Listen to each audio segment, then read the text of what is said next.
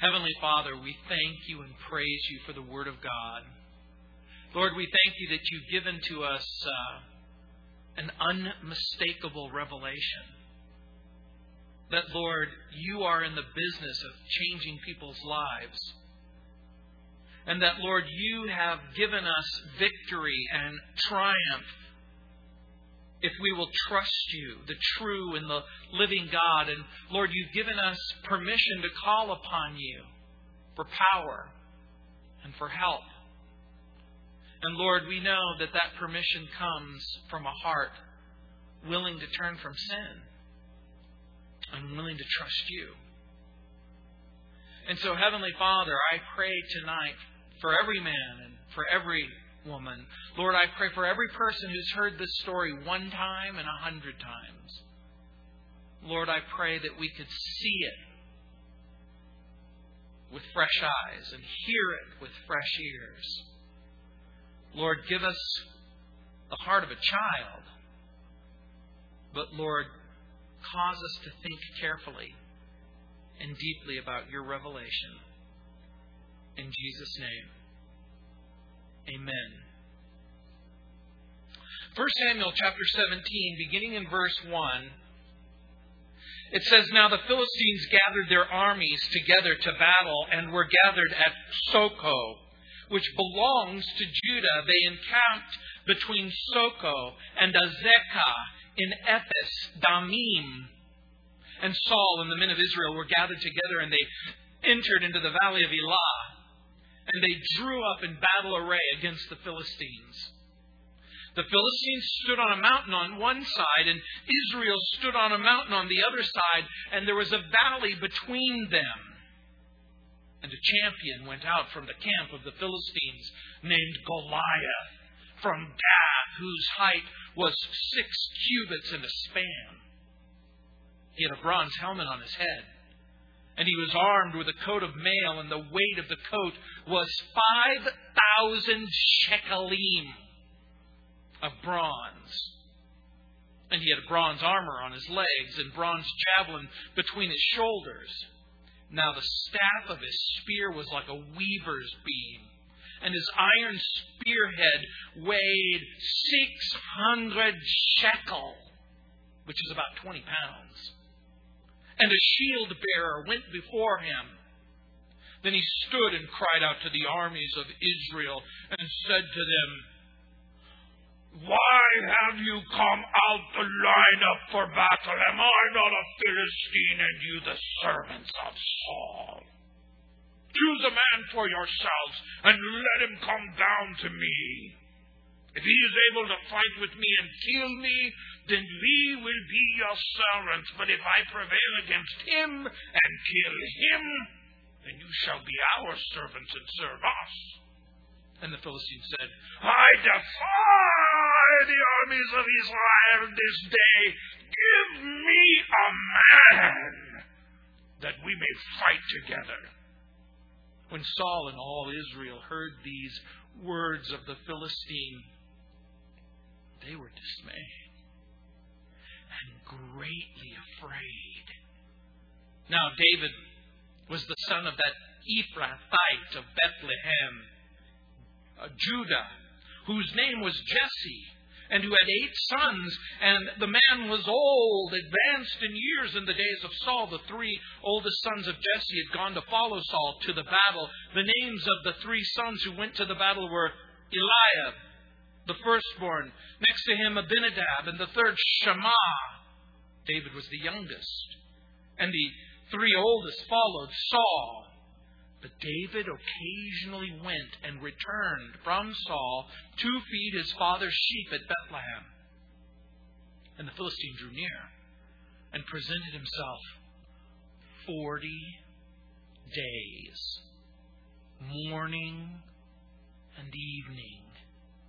Then Jesse said to his son David, "Take now for your brothers an ephah of this dried grain and these 10 loaves, and run to your brothers at the camp.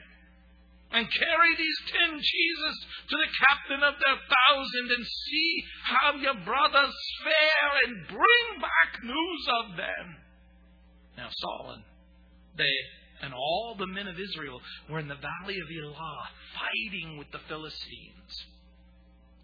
So David rose early in the morning, left the sheep with a keeper, and took the things, and went as Jesse had commanded him. And he came to the camp as the army was going out to the fight and shouting for the battle. For Israel and the Philistines had drawn up in battle array, army against army. And David left his supplies in the hand of the supply keeper, ran to the army, and came and greeted his brothers. Then as he talked with them, there was the champion, the Philistine of Gath, Goliath by name, coming up from the armies of the Philistines, and he spoke according to the same words. So David heard them. And all the men of Israel, when they saw the man, fled from him and were dreadfully afraid. So the men of Israel said, "Have you seen this man who has come up? Surely he has come up to defy Israel, and it shall be that the man who kills him, the king will enrich with great riches, will give him his daughter and give his father's house exemption from taxes in Israel." Then David spoke to the men who stood by him, saying, "What shall be done for the man who kills this Philistine and takes away the reproach from Israel? For who is this uncircumcised Philistine, that he should defy the armies of the living God?" And the people answered him in this manner, saying, "So shall it be done for the man who kills him." Now Eliab, his oldest brother, heard when he spoke to the men, and Eliab's anger was aroused against David, and he said, "Why did you come here? And with whom have you left those few sheep in the wilderness? I know your pride and the insolence of your heart, for you've come down to see the battle." And David said, "What have I done now? Is there not a cause?" Then he turned from him toward another and said the same thing, and these people answered him as the first ones did. Now when the words which David spoke were heard, they reported them to Saul, and he sent for him. Then David said to Saul, "Let no man's heart fail within him. Because of him, your servant will go and fight with the Philistine." And Saul said to David, "You're not able to go against this Philistine to fight with him, for you're a youth, and he a man of war from his youth." But David said to Saul, "Your servant used to keep his father's sheep, and when a lion or a bear came and took a lamb out of the flock, I went out after it and struck it and delivered the lamb from its mouth. And when it arose against me, I caught it by its beard and I struck it and killed it. Your servant has killed both lion and bear. And this uncircumcised Philistine will be like one of them, seeing he has defied the armies of the living God." Moreover, David said, "The Lord, who delivered me from the paw of the lion and from the paw of the bear, He will deliver me from the hand of the Philistine." And Saul said to David, "Go, and the Lord be with you." So Saul clothed David with his armor, and he put a bronze helmet on his head. He also clothed him with a coat of mail. David fastened his sword to his armor and tried to walk, for he had not tested them. And David said to Saul, "I cannot walk with these, for I have not tested them." So David took them off. Then he took his staff in his hand, and he chose for himself 5 smooth stones from the brook. And he put them in a shepherd's bag in a pouch which he had, and his sling was in his hand, and he drew near to the Philistine. So the Philistine came and began drawing near to David, and the man who bore the shield went before him. And when the Philistine looked about him and saw David, he disdained him, for he was only a youth, ruddy and good-looking. So the Philistine said to David, "Am I a dog that you come to me with sticks?" And the Philistine cursed David by his gods. I'll do that in the Akkadian language.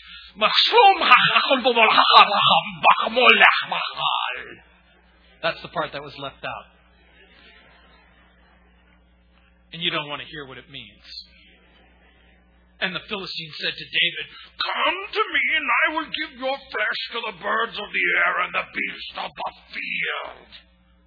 Then David said to the Philistine, You come to me with a sword, with a spear, and with a javelin. But I come to you in the name of the Lord of hosts, the God of the armies of Israel, whom you have defied. This day the Lord will deliver you into my hand, and I will strike you and take your head from you. And this day I will give the carcasses of the camp of the Philistines to the birds of the air and the wild beasts of the earth, and all the earth may know that there is a God in Israel. Then all this assembly shall know that the Lord does not save with sword and spear, for the battle is the Lord's, and He will give you into our hands. So it was when the Philistine arose and came and drew near to meet David that David hurried and ran toward the army to meet the Philistine. Then David put in his hand in his bag and took out a stone, and he slung it and struck the Philistine in his forehead, so that the stone sank into his forehead, and he fell on his face to the earth. So David prevailed over the Philistine with a sling and a stone, and struck the Philistine and killed him. But there was no sword in the hand of David. Therefore David ran and stood over the Philistine, took his sword and drew it out of its sheath, and killed him, and cut off his head with it. And when the Philistines saw that their champion was dead, they fled.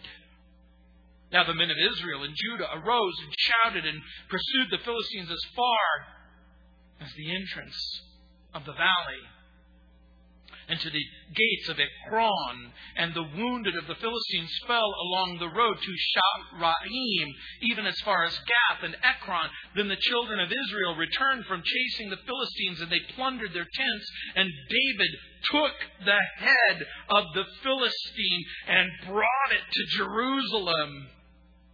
But he put his armor in his tent.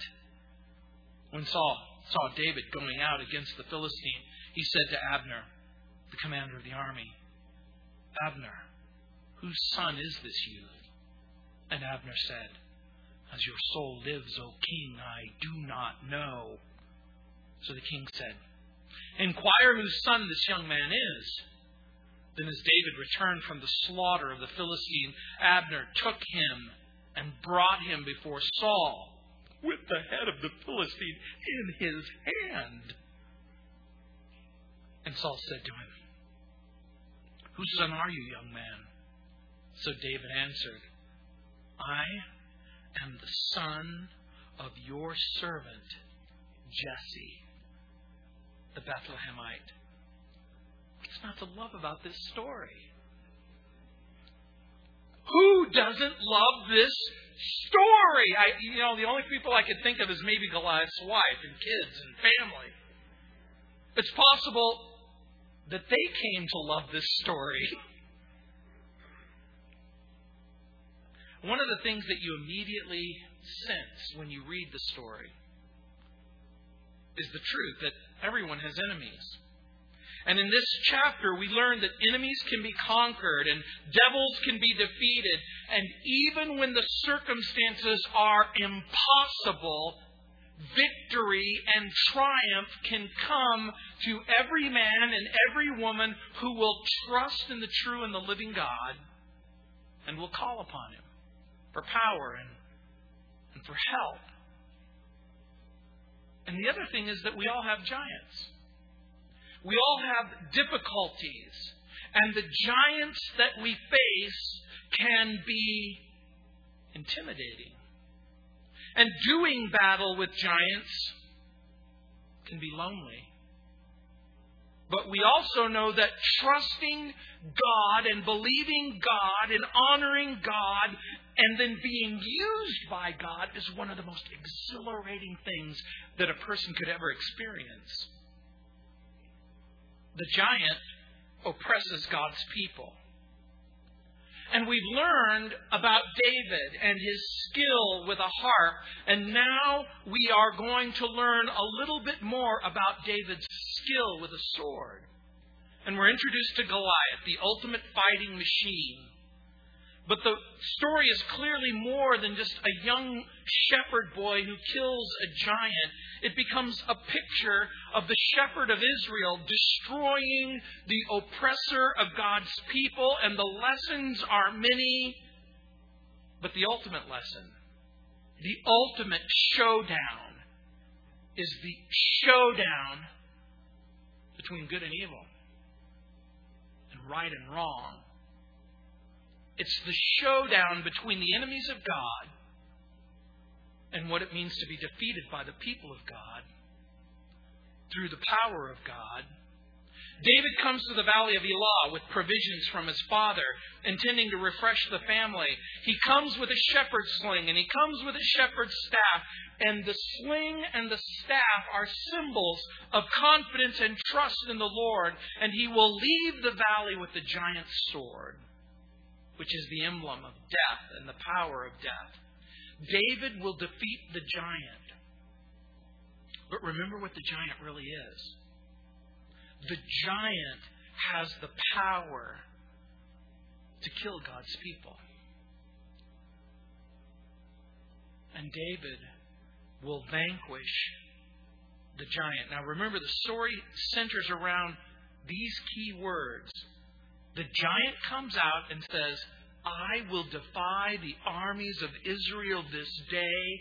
Give me a man that we might fight together. Now it's interesting to me that when Jehovah sought after a man, when Jehovah went looking for a man, he discovers a man after his own heart. He chooses David, and Goliath is going to have the man that he asks for. And he's going to have the fight that he asks for, but he's not going to expect this kind of a fight, because the weapons of the warfare are going to be the weapons of a shepherd. But even the weapons of a shepherd become no match for the weapons of a warrior when the true and the living God are with the shepherd. The shepherd has only one goal. And the shepherd's goal is to honor the Father and protect the flock of God.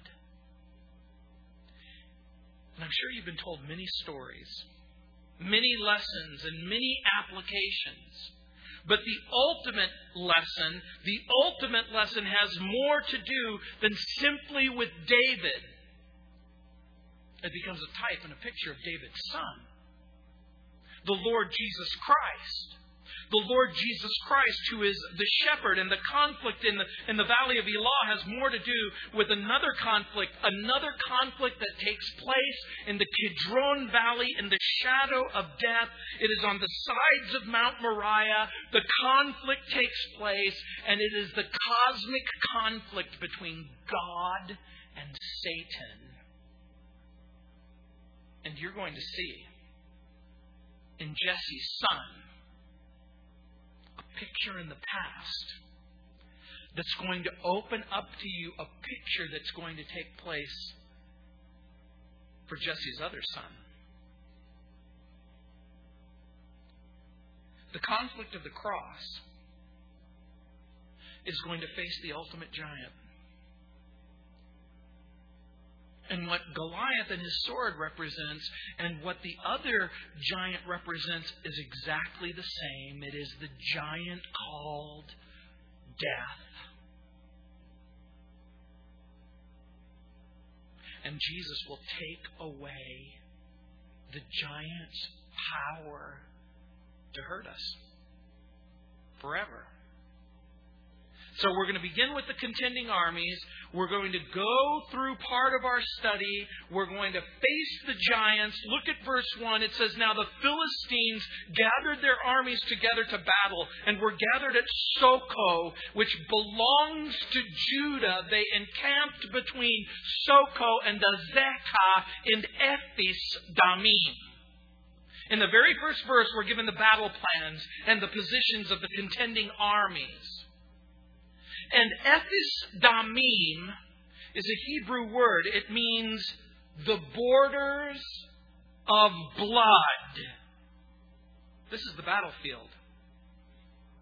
And clearly, blood marks the boundary between life and death. On one side is Soko. You know what that word means in the Hebrew language? It's the tabernacle. The tabernacle is the place where the glory of God dwells. This is the place that was called the sanctuary. This was the place where the people met with God. And the other is Azekah, which means the border or the fence. But it really speaks of rest. And so what we're talking about is a war where on one side is the refuge and the other side is the rest, and both belong to Judah, and both are being threatened by the Philistines. I want you to understand the big picture. The big picture is this place belongs to Judah. The place of refuge and the place of rest belong to Judah. It belongs to the tribe that's aptly named Praise. In other words, we are opened with an attack by the Philistines, and they're in a place where they don't belong, and that's where your giants always show up, don't they?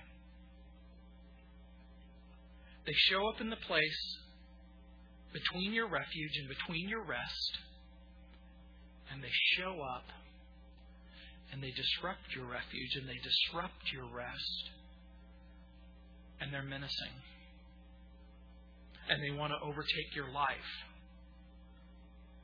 Our enemies will seek the territory that belongs to God. And the enemy of our soul will often bring a giant. And look at verse 2. It says, "And Saul and the men of Israel were gathered together, and they encamped in the valley of Elah, and drew up in battle array against the Philistines." And by the way, the valley of Elah means oak. It means the place of strength. Saul and the men of Israel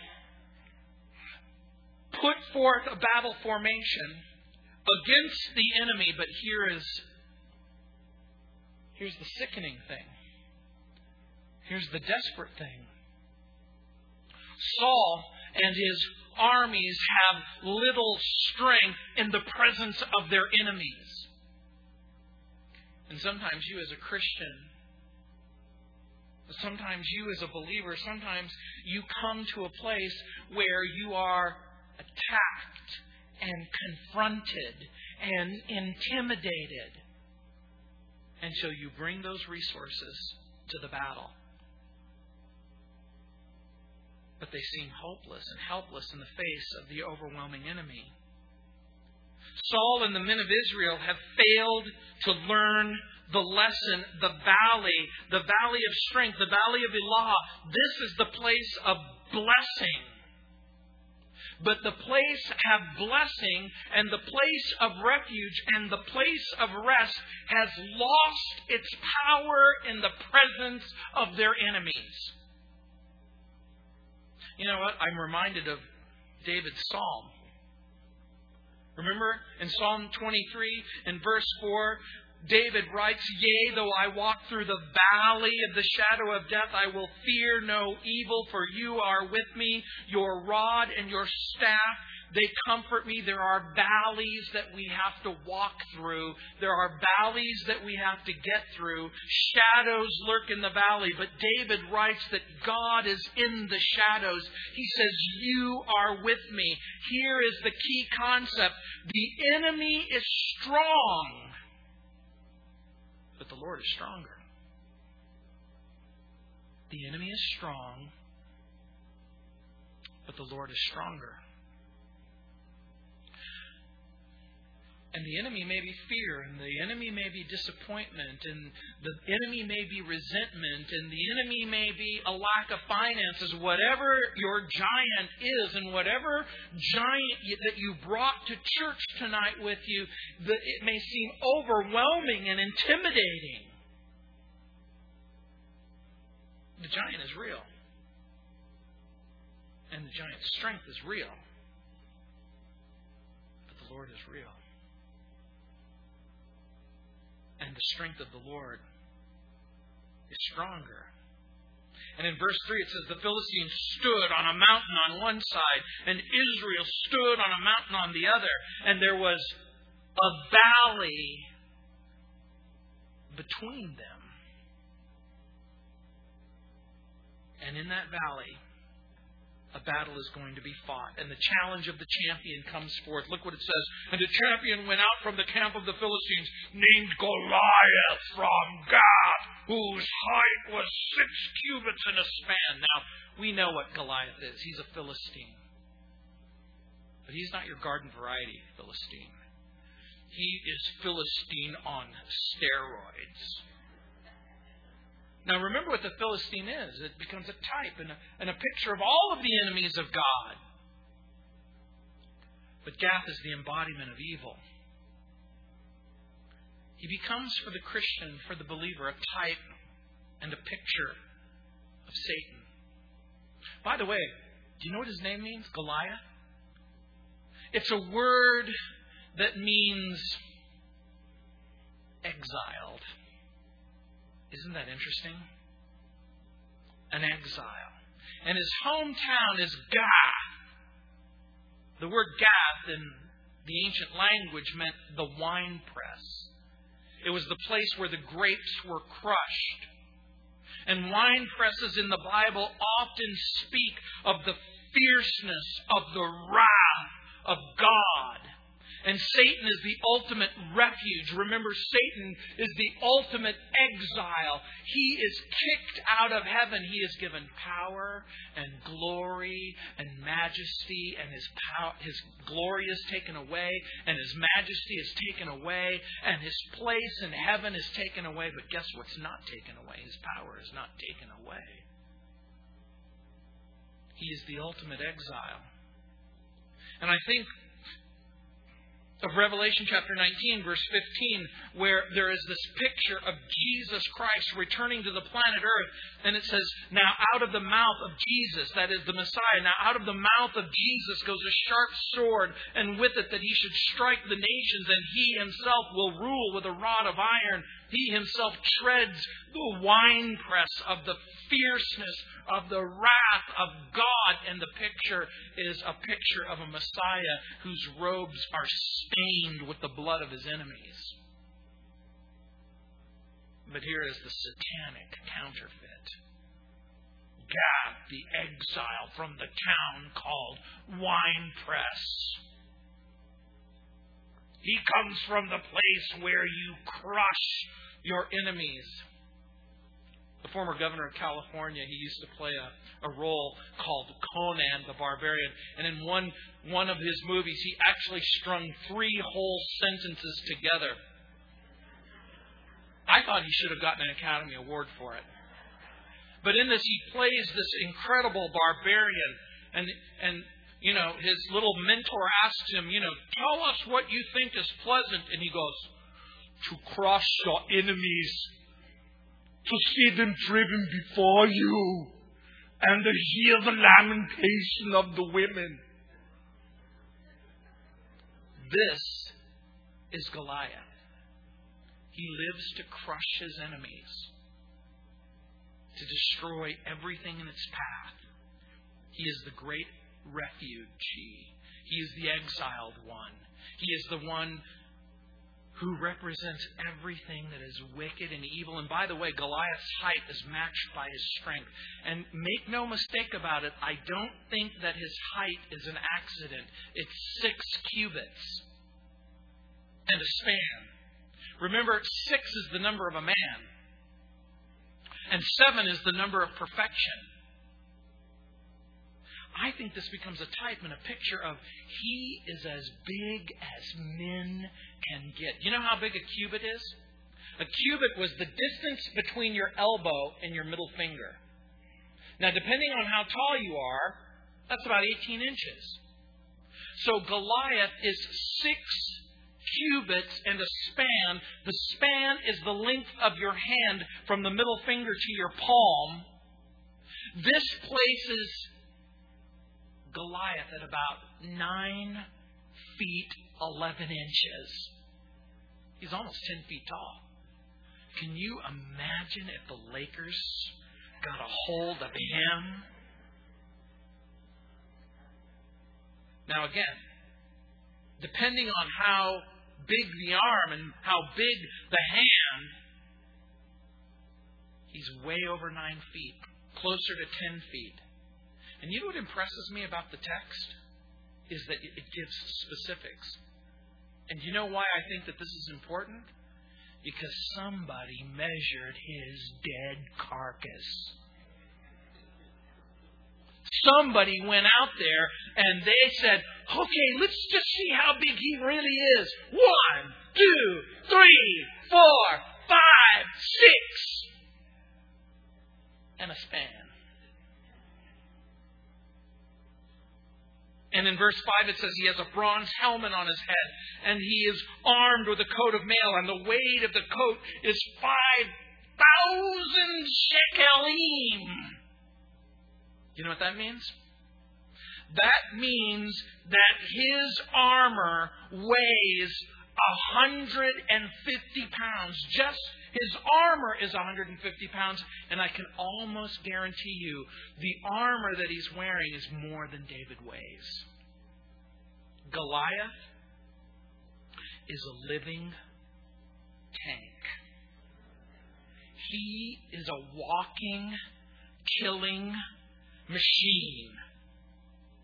And he has bronze armor on his legs and a bronze javelin between his shoulders. And in verse 7 it says, now the staff of his spear is like a weaver's beam. It's a gigantic pole. And at the end of the pole is an iron spearhead that weighs 600 shekalim, which is about 20 pounds. If you're a world-class athlete and you have a 20-pound shot,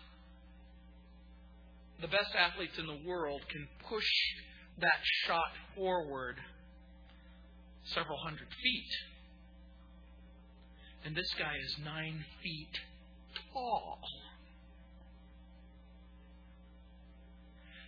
With a weaver's beam and a 20-inch shot put that is sharpened at the end, it would penetrate and crush anything that it came in contact with. And remember what Goliath is. He's not just simply a type and a picture of everything that is wicked and evil, but he's covered like a statue in brass. By the way, brass in the Bible always speaks of judgment. David is a boy.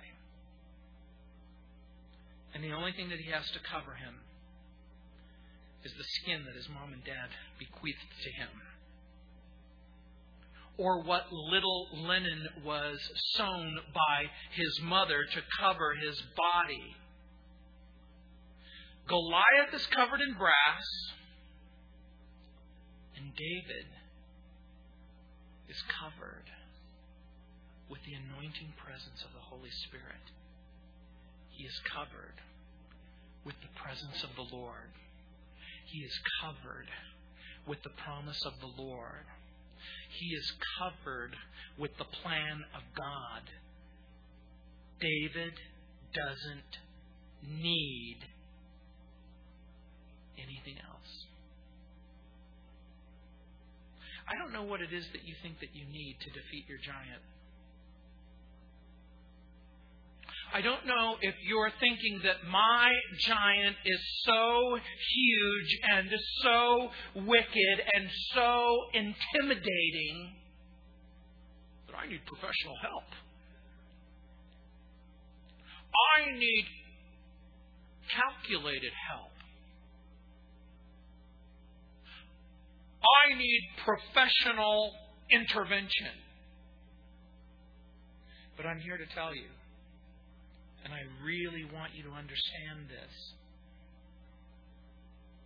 that the power of God and the presence of God and the presence of the Holy Spirit and the promises of God, the Spirit of God, the promises of Jesus Christ, everything the Bible says that pertains to life and to godliness has been given to you in the knowledge of your Savior. This might sound simplistic, and it might even sound naive. But Paul writes about it in the book of Romans, and he says that you've been given everything that you need, that you've been given all grace and all knowledge, so as that you can withstand those things that come against you. And in verse 8, it says, then he stood and he cried out to the armies of Israel and said to them, why have you come out to line up for battle? Am I not a Philistine and you the servants of Saul? Choose a man for yourself and let him come down to me. That's what the enemy does. We're in a war, and in a war you fight. And remember what the Philistine is. The Philistine is the enemy of God and the opposition that takes place because they are occupying property that doesn't belong to them. Refuge, rest belongs to you. The peace of God belongs to you. The love of God belongs to you. The presence of the Holy Spirit belongs to you. So why doesn't Saul fight? We know from earlier chapters that he's head and shoulders above all the rest of them. You know why? Because he's a coward. And he's definitely not a godly leader. Now, as a godly leader, he could have claimed Deuteronomy chapter 20. You may not know about Deuteronomy chapter 20, but Deuteronomy chapter 20 is the instructions that were given to the armies of Israel of how to conduct themselves in battle. And Deuteronomy chapter 20 contains the law of warfare. And it says in verse 4, for the Lord your God is He who goes with you to fight for you against your enemies to save you. Now, that may not mean a whole lot to you, but it meant everything to David. And the reason why it meant everything to David, read it again, Deuteronomy chapter 20, verse 4, for the Lord your God is He who goes with you to fight for you against your enemies to save you. Because the truth is that sometimes your enemies are overwhelming and intimidating. And if you make the sorry decision to go toe-to-toe with the devil, I guarantee you will lose. Martin Luther said it best, when the devil starts knocking at the door, make sure you send Jesus to answer. That's exactly right. When Satan surrounds you, tempting you and testing you, threatening you and intimidating you, Saul can't go out and fight. Remember, he's the man after the flesh. Saul is to this story what your flesh is to you. Remember what your flesh is. It's everything that you are apart from God. And guess what? Saul's not in fellowship with the Lord. And when people aren't in fellowship with the Lord, they can't lead you to victory in the Lord. Listen carefully. Again, if you forget everything else I say tonight, remember this. If you look for leadership and victory in the unbeliever and in doubt and in unbelief, they can only lead you to defeat. The unbeliever and the godless leader and the cowardly leader will not lead you to victory in the Lord. They can only lead you to defeat. So help me understand. Help me understand why you would listen to the counsel of the unbeliever. Why would you listen to the person who doesn't know God, doesn't love God, and doesn't believe the promises of God? And then in verse 9, look what it says. If he's able to fight with me and kill me, then we will be your servants. But if I prevail against him and kill him, then you shall be our servants and serve us. Doesn't that sound exactly like the kind of threat that Satan would make? Here's the deal. If I can ruin your life, if I can destroy your marriage, if I can ruin your finances, if I can swallow your children, if I can undermine your faith, and if I can cause you, if I can kill the presence of any hope, any love, any faith, of any trust in your life, if I can do that, will you be my servant? That's the terms of Satan. It's not always so awkward. And it isn't always so blunt. But there will come a time where he will threaten and intimidate you. And in verse 10 it says, and the Philistine said, I defy the armies of Israel this day. Give me a man that we may fight together. I love that. The reason why I love that is the same challenge that's given by Satan and repeated by Goliath is answered in the person of Jesus Christ. You're given a champion. And this becomes one of the most important things. No one, and this is probably where I think this passage gets more misunderstood, misquoted, and misapplied than almost any chapter in the whole Bible. You're not the champion. Jesus is. You're not the victor. It's Jesse's son.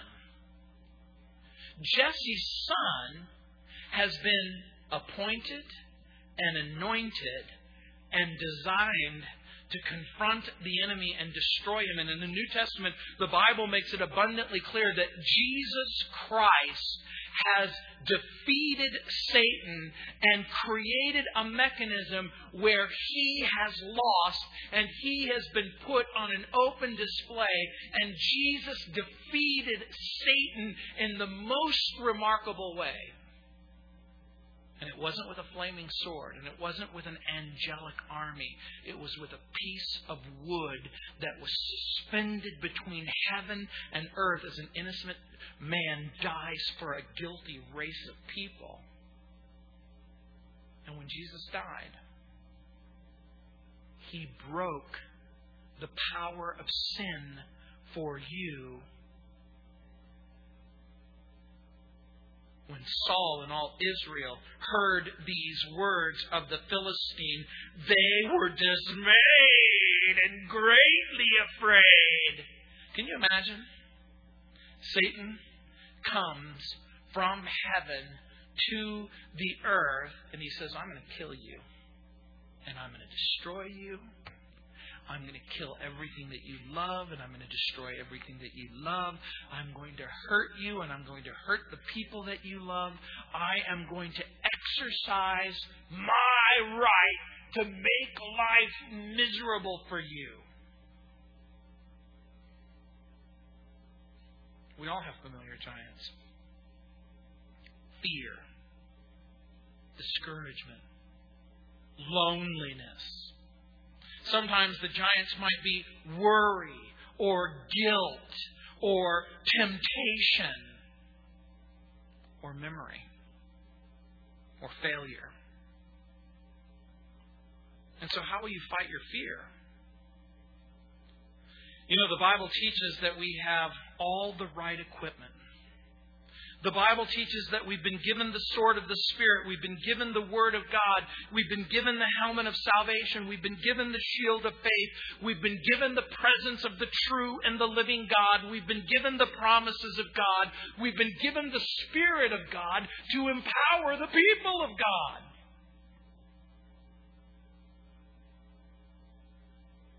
And David, in a moment, is going to face the giant. And make no mistake about it, there is an army behind him, but he feels like he is facing this giant alone. But guess what? We are not walking alone. And we're not walking in weakness. We walk with Christ. We walk in the power of the Holy Spirit. You know what? Fear disregards God's plan. Fear distorts God's purposes. Fear discourages God's people. Fear disbelieves God's promises. Fear disobeys God's principles. In Deuteronomy chapter 1, verse 26, it says, "Nevertheless, you would not go up, but rebelled against the command of the Lord your God." It's a harsh truth. It's a harsh truth. But when Deuteronomy chapter 1, verse 26 says, "Nevertheless, you would not go up, but rebelled against the command of the Lord," fear is not a part of the believer's vocabulary. Remember what the Bible says, perfect love casts out fear. Because fear is torment. It's a harsh truth, but fear is disobedience. Plain and simple. How can fear be anything other than disobedience to God when He's given us everything that we need in order to walk with God? And you might think, well, Gino, it's not that simple. It's complicated. Then why is the most simple phrase almost in the Bible that's repeated over and over and over again? Fear not. Fear not. Fear not. I am with you. Fear not. And by the way, I did a little Bible study this morning on the phrase, fear not. It's always in the imperative tense. And you may not be a Greek or a Hebrew scholar, so I'm going to help you out with the imperative tense. The imperative tense means that it is a command. This isn't a suggestion. Whenever you read in your Bible the phrase, don't be afraid, fear not, you're given a clear command. And what's wonderful about a command is a command can be obeyed or it can be disobeyed. In James chapter 4, verse 17, it says, "Therefore, to him who knows to do good and does not do it, to him it is sin." Do you know what's right? Then you do what's right. Do you know what is good? Then you do what's good. Do you know what is true? Then you do what's true. And you might think, I don't have any control over the fear. But let me help you. If you confront your fear honestly, and if you confess your fear as sin, and if you claim God's promise of protection, I'm left with one of two choices. Either your fear is more real than the promise in the Bible, or the promise in the Bible is more real than your fear. I got good news and I got bad news. Which do you want to hear first? The bad news is I am willing to concede that the fear is real. But what I am not willing to concede is that the fear must dominate your life. Remember what the Bible says. Perfect love casts out fear. And you've heard me use this expression over and over again. Do you know what the difference between fear and love is? Fear is the belief that I might lose something. I could lose something. I could lose my life. I could lose my job. I could lose my marriage. I could lose my children. I could lose honor. I could lose respect. I could lose this. I could lose that. And all of that is true. That's what fear is. The ultimate essence of fear is loss. And you know what love is? Love is sacrifice. Greater love hath no man than this, that he be willing to lay down his life for a friend. You know what love is? Love perfected is sacrifice. But the difference between fear and the difference between love, they are both forms of loss. Fear is involuntary and love is voluntary. A mother will sacrifice for her child. But she knows exactly what she's losing. A mother will sacrifice for her child, and a wife will sacrifice for her husband, and a woman will sacrifice for her neighbor. There is something embedded deep within certain people that they're willing to live out a life of sacrifice, but they do it voluntarily. And that's why perfect love casts out fear, because no one can take anything away from you if you've already surrendered it to the Lord. The moment that you say, my heart belongs to Christ, my life is hid in Christ, my home is in heaven, my marriage and my job and my circumstances are under the envelope of the Lord Jesus Christ. I am willing to have all that Jesus wants me to have, and I am willing to do without whatever Jesus doesn't want me to have. The moment that you come to that conclusion, guess what? You're no longer afraid. In Proverbs 29:25, it says that the fear of man brings a snare, but whoever trusts in the Lord is safe. It says, be strong and of good courage. Don't be afraid. For the Lord your God is the one who goes with you. He will never leave you or forsake you. That's what it says in Deuteronomy 31:6. And this is my favorite. I've got a great big star next to it in my Bible when I was teaching to you through the book of Isaiah. In Isaiah chapter 41, verse 10, this is what it says. Fear not, for I'm with you. Don't be dismayed, for I am your God. I will strengthen you. I will help you. I will uphold you with my righteous right hand. Either every word in that sentence is true, or you might as well tear the stinking page out of your Bible and burn it. Take steps to destroy discouragement. Don't lose heart. You know, sometimes fatigue and frustration can wear us down and wear us thin. I'm reminded of what it says in Nehemiah chapter 4, verses 4 and 5. Nehemiah was at the end of his rope, and fatigue and frustration was starting to set in. And Nehemiah cries out and he says, Hear, O Lord our God, for we are despised. Turn their reproach on their heads and give us plunder to a land of captivity. Do not cover their iniquity. Do not let their sin be blotted out from before you, for they have provoked you to anger. Here's what Nehemiah does. He cries out to God. And as he cries out to God, he says, You deal with them, Lord. You deal with them. You know what? One of the ways that you know that you're maturing in your faith, one of the ways you know that you're maturing in your faith is you cry out to God first, not last. I can't even begin to tell you how many people have walked down this aisle and come to the front of this pulpit and said, I've tried everything. I guess I'm going to have to pray.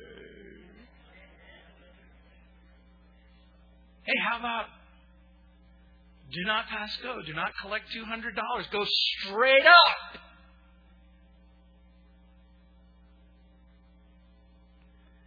You know what I've discovered? If you call on God first instead of last, then you're going to find yourself in a circumstance where fear and discouragement begin to flee. And I'm going to give you just one more hint.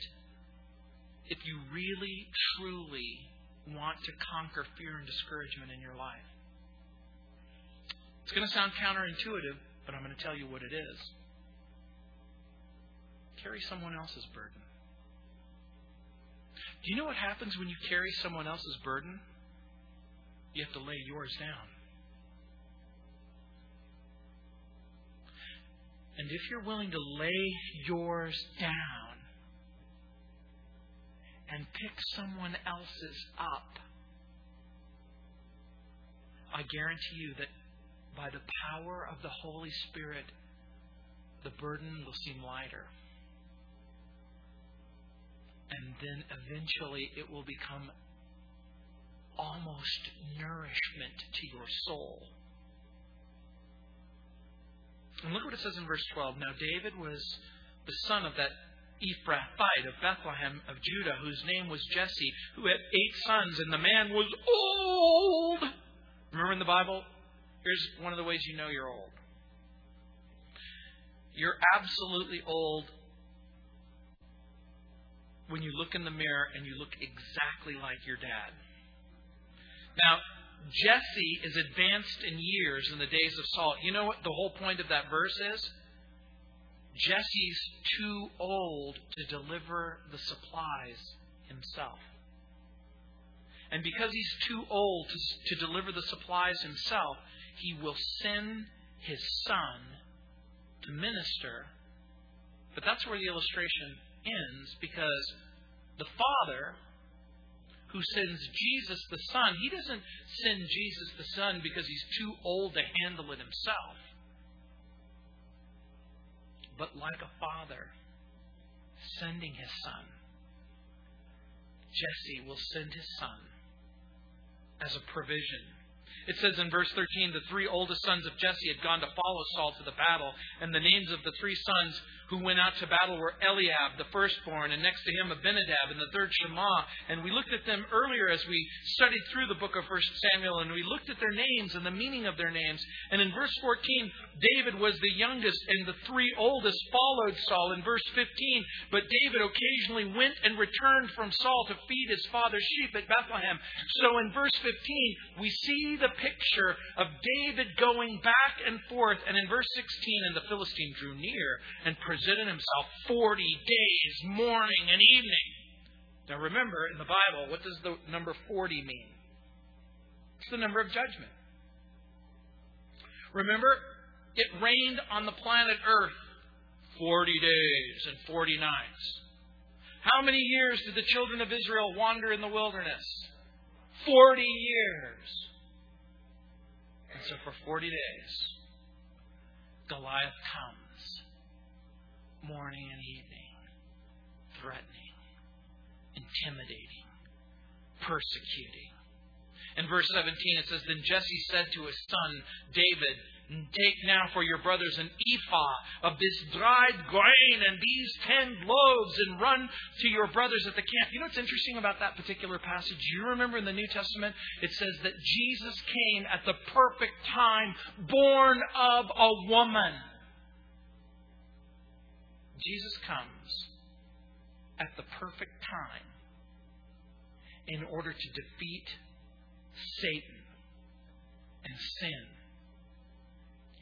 Sin has threatened and intimidated over and over again, but God is going to send a provision. It says in verse 19, now Saul and and all the men of Israel were in the valley of Elah fighting with the Philistines, because the battle was an ongoing battle. And in verse 20 it says, So David rose early in the morning, left the sheep with the keeper, took the things, and went as Jesse had commanded him. He came to the camp as the army was going out to fight and shouting for the battle. For Israel and the Philistines had drawn up in battle array, army against army. And David left his supplies in the hand of the supply keeper, and he ran to the army, and he greeted his brothers. In verse 23 it says, Then as he talked with them, there was the champion, the Philistine of Gath, Goliath by name, coming up from the armies of the Philistines, and he spoke according to the same words. So David heard them. The idea being, he has heard the threat, he has heard the challenge, he has heard the intimidation. In verse 24, and all the men of Israel, when they saw the man, fled from him and were dreadfully afraid. The word dreadfully afraid is almost impossible to translate. Have you ever heard of the expression a panic attack? A panic attack is very, very difficult to describe to someone who's never had one. The closest I can come to maybe giving you an idea is, imagine for whatever reason a cruel and wicked person decides to tie you up by your hands and feet and then gag you and then place you on a railroad track. And then you hear the train coming. And the train comes closer and closer, and it becomes so close that you can begin to feel the rails bend and shake, and you hear the sound, but then you see the light, and you feel the rush of the momentum of the train coming towards you, and at the very last moment that you can possibly be saved, someone pulls you off the track. Your body doesn't yet know that you're safe. It is filled with a terrible dread. That's the kind of fear, and that's the kind of intimidation. And in verse 25 it says, So the men of Israel said, Have you seen this man who has come up? Surely he has come to defy Israel, and it shall be that the man who kills him, the king will enrich with great riches, will give him his daughter, and give his father's house exemption from taxes. And Israel, who wouldn't want this guy out of your life? And in verse 26 it says, Then David spoke to the men who stood by him, saying, What shall be done for the man who kills this Philistine and takes away the reproach from Israel? If you know, David's motivation isn't for riches. And it isn't for reward. It's to remove the reproach.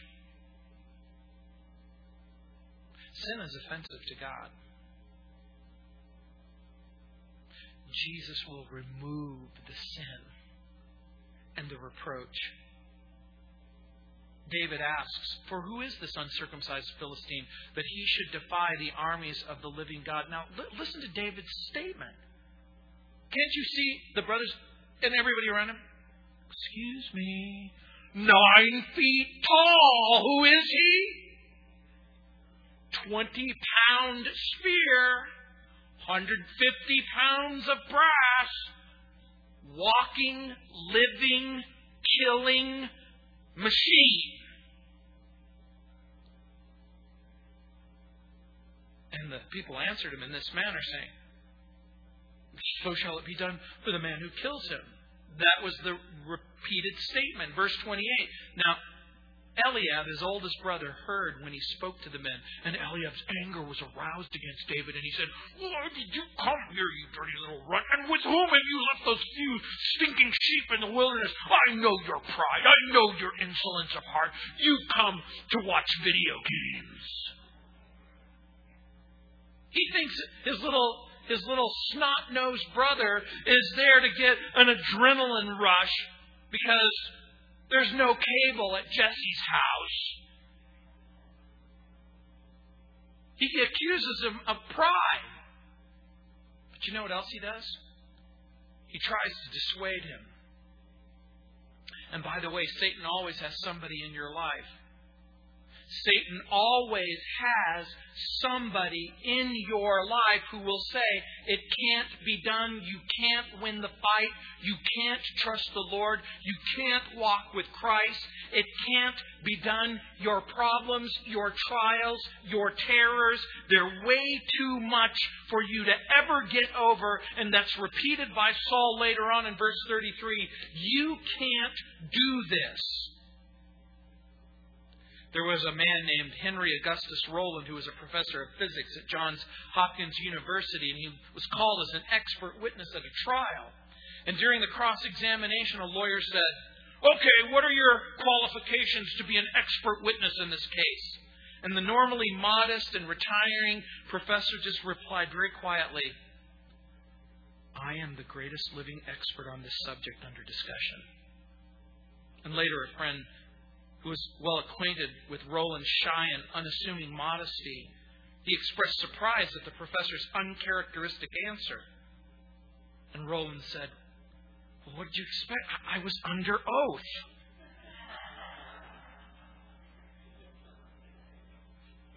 I had to tell him the truth.